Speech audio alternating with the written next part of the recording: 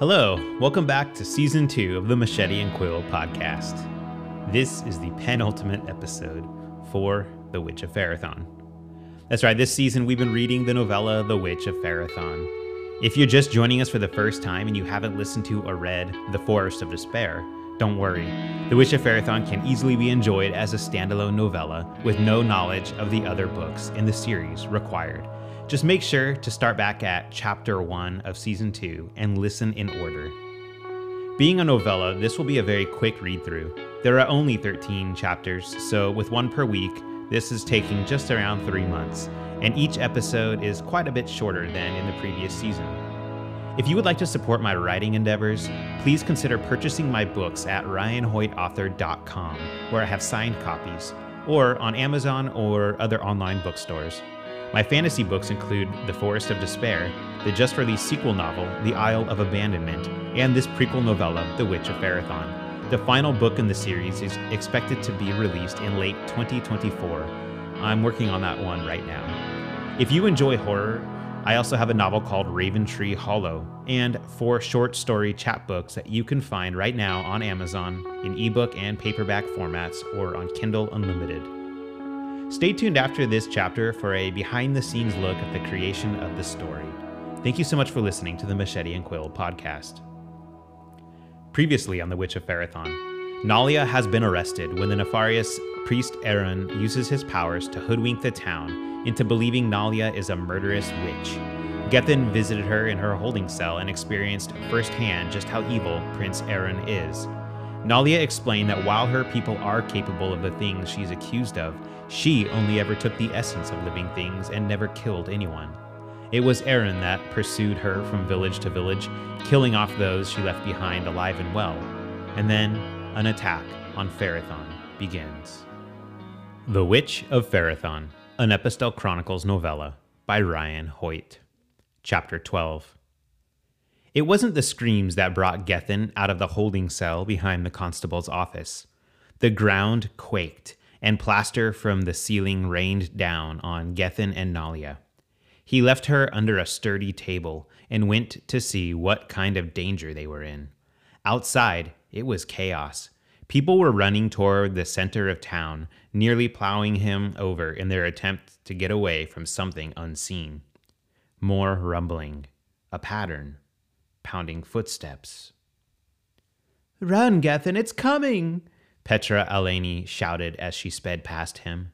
A large piece of brick siding from a building came flying through the air and smashed down on the woman only seconds later. Gethin stared at the bloody mess in shock until a shadow fell over him. He turned to find an ogressy towering over him, salivating as if the beast were looking at its next meal. It started to reach its oversized hands toward him when more booming footsteps revealed the presence of another giant. The newcomer tackled the first ogressy, and they both fell onto the seamstress's shop behind the constable's office. While the monstrous creatures wrestled over which one got to claim Gethin, he took off running to fetch Nalia. She was already waiting for him at the door. "Come on, Nalia, we have to get away from here." He reached for her hand, but she refused to take it. "If I run, they will use it against me." "If you don't run, there will be no more of you left for them to accuse." "And that is how they want it, my love." Nalia gestured down the street. "They will blame me for all this madness." 2 blocks away, one of the giants was consuming the bottom half of Marston Hiller. The tanner would never sell his leather goods again. Even at that distance, Gethin could see the man's insides evacuating the upper half of his body. A horse-drawn cart flew over a row of buildings and smashed down into the gravel just 20 feet from them. The remains of the animal that had pulled it still attached. Blood splattered onto Nalia. To the east, a fire raged, probably started when the chaos had made its way to the forges in one of the smith's shops. From the west, another giant approached. "There's no time to worry about what they'll say, Nalia. We must run." He grabbed her hand and started to tug, but she overpowered him and pulled back her hand. Gethin fell into the street and an ogressy took advantage of the fall and lunged forward. Gethin closed his eyes, preparing for death, but death did not come. A moment later, Gethin felt hot breath blowing on him like a wretched moist wind, and he opened his eyes to find himself face to face with the ogressy. He slid away on his back, unconcerned with the gravel scraping his scalp, until he was free. To his shock, the ogressy was hovering in the air.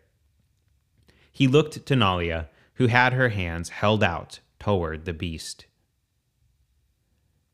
"You see, dear mare, Nalia Lunara has full control over these beasts," Aaron said, arriving on the scene with Mayor Wilder, Constable Buckland, and several onlookers.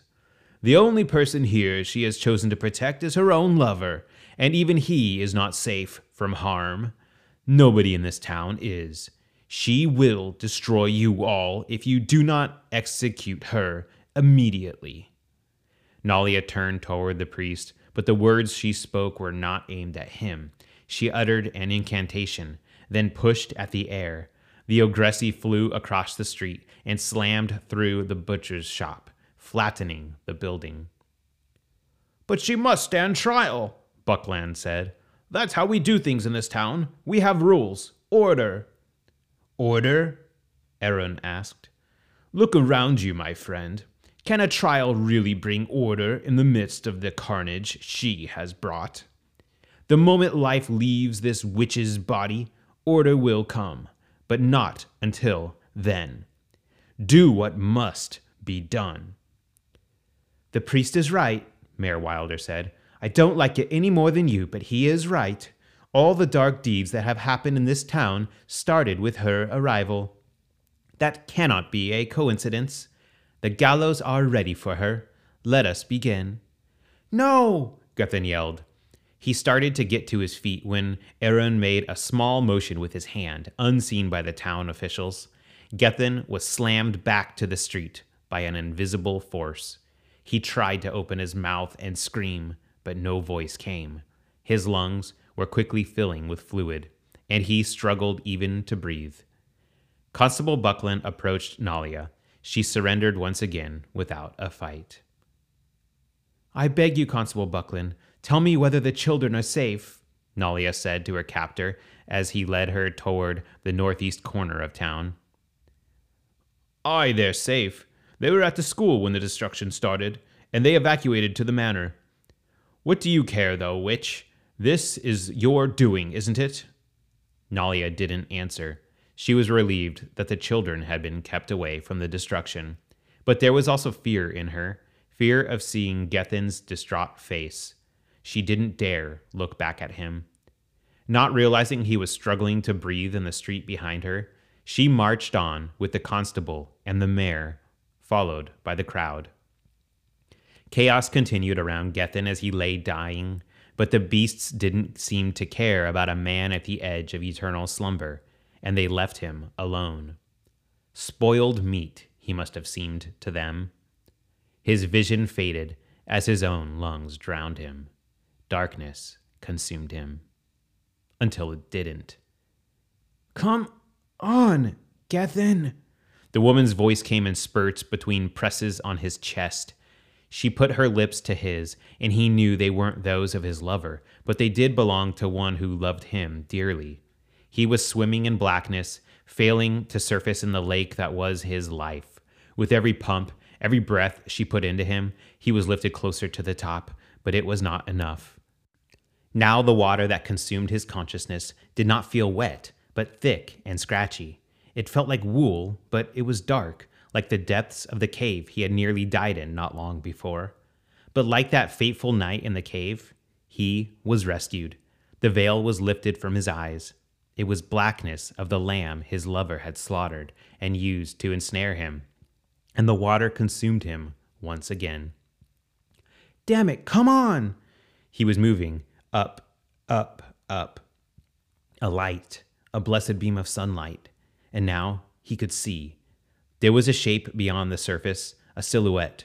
Was it Nalia? He continued moving upward. His head broke the surface of consciousness. "Sana?" he asked as he gasped for air. He turned and coughed up the fluids that had nearly killed him. "Sana, where is she? Where did they take Nalia?" He struggled to get to his feet. Sana tried to guide him back down, but he gently pushed her away. "You must rest," she said. "You don't want to see what they're about to do. There's no stopping them." "Sana, back at the wedding reception, did you see what she did when I had the attack on my lungs? She could have let me die, but she didn't. She could have let the town perish at the hands of those beasts, but she didn't.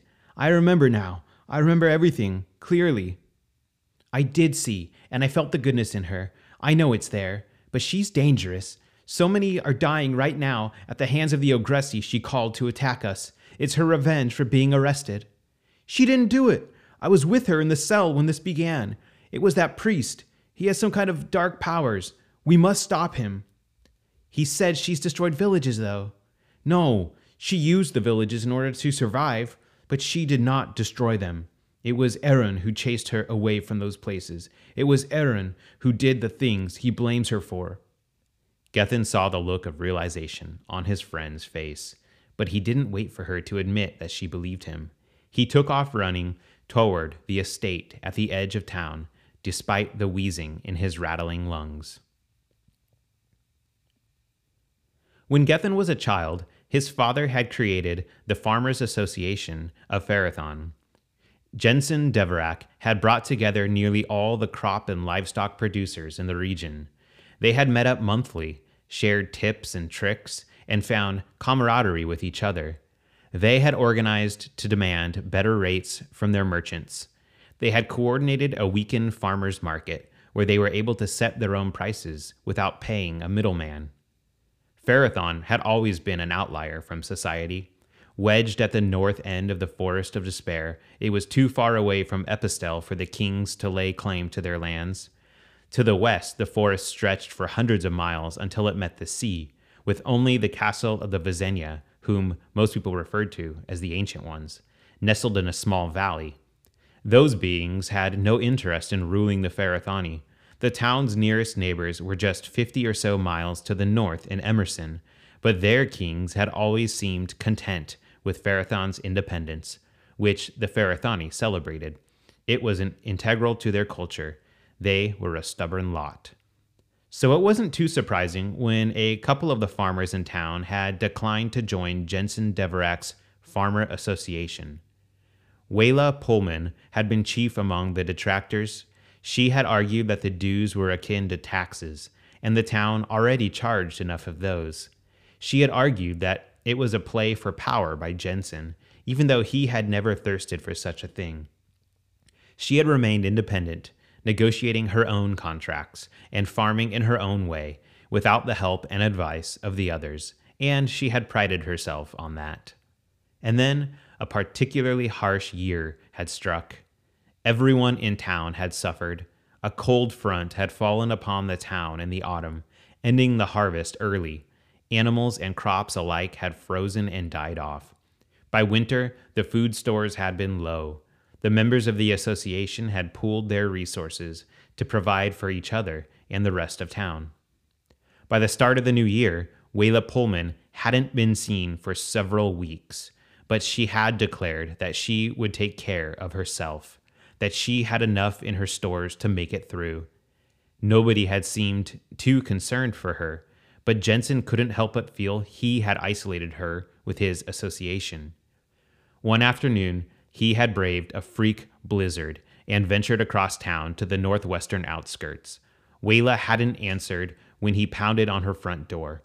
He had decided to check her barn, and that was where he found her, dead, alone. The story had always haunted Gethin's father, and yet, after Jensen's untimely death when Gethin was a teenager, Gethin had found himself pulling away from society, like Wayla Pullman. The people of Ferathan knew how to look out for each other, though, thanks to Jensen's association. They hadn't let Gethin suffer alone. They had brought meals to him, worked in his fields while he mourned, and helped him get back on his feet as the sole proprietor of the Deverak farm. He had never been truly alone. Not like now. Everyone in town had fled the attacks of the Ogressi. The giants were still smashing buildings on every block he passed, but there were no people to be seen. They had all run up to Ferathan Manor for protection.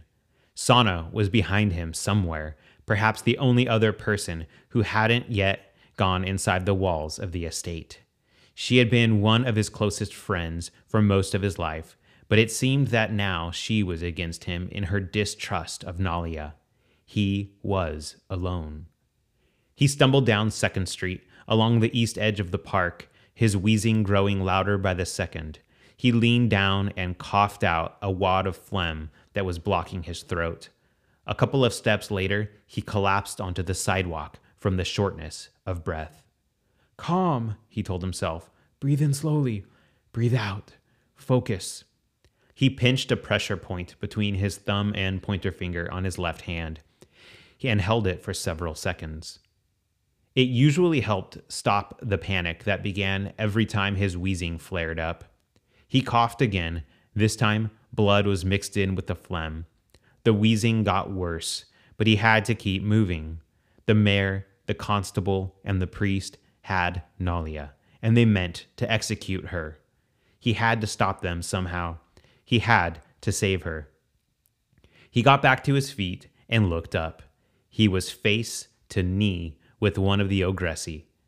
He tipped his head toward the sky to see its face. It reached its right hand down and scooped him up, lifting him until he was at its eye level. Gethin's heart raced. His lungs attempted to take in more air, but they were clogged. Gethin coughed up what he could and spat, not trying to hit the Ogressi, though that was unavoidable. His captor seemed to hear Gethin's struggle to breathe.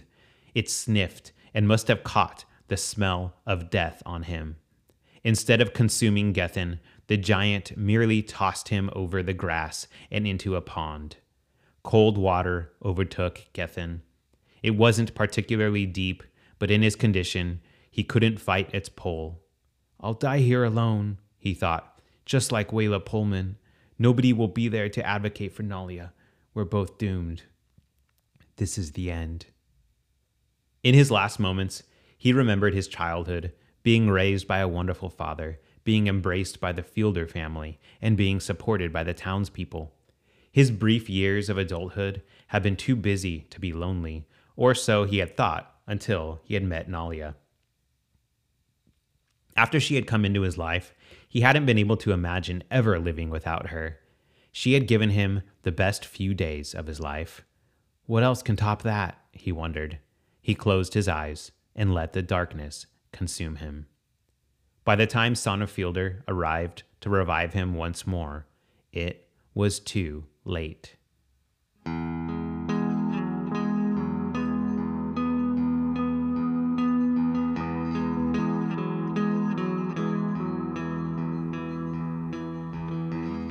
All right, well, that was chapter 12 of The Witch of Ferathan by me, Ryan Hoyt, here on the Machete and Quill podcast.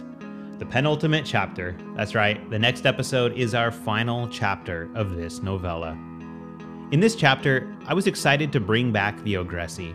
In the Forest of Despair, there are only 2 of these wild giants remaining when we meet them, and they're not anywhere near at their full strength. They hardly present a threat at all. Yet here we see the Ogressi in their prime, destroying the town and marauding and killing. We see why Nalia and the people of Ferathan seemed to be so afraid of them in the Forest of Despair. I think it also goes to show the tragedy of Nalia and the village of Ferathan. They isolated themselves between this book and the events of the Forest of Despair.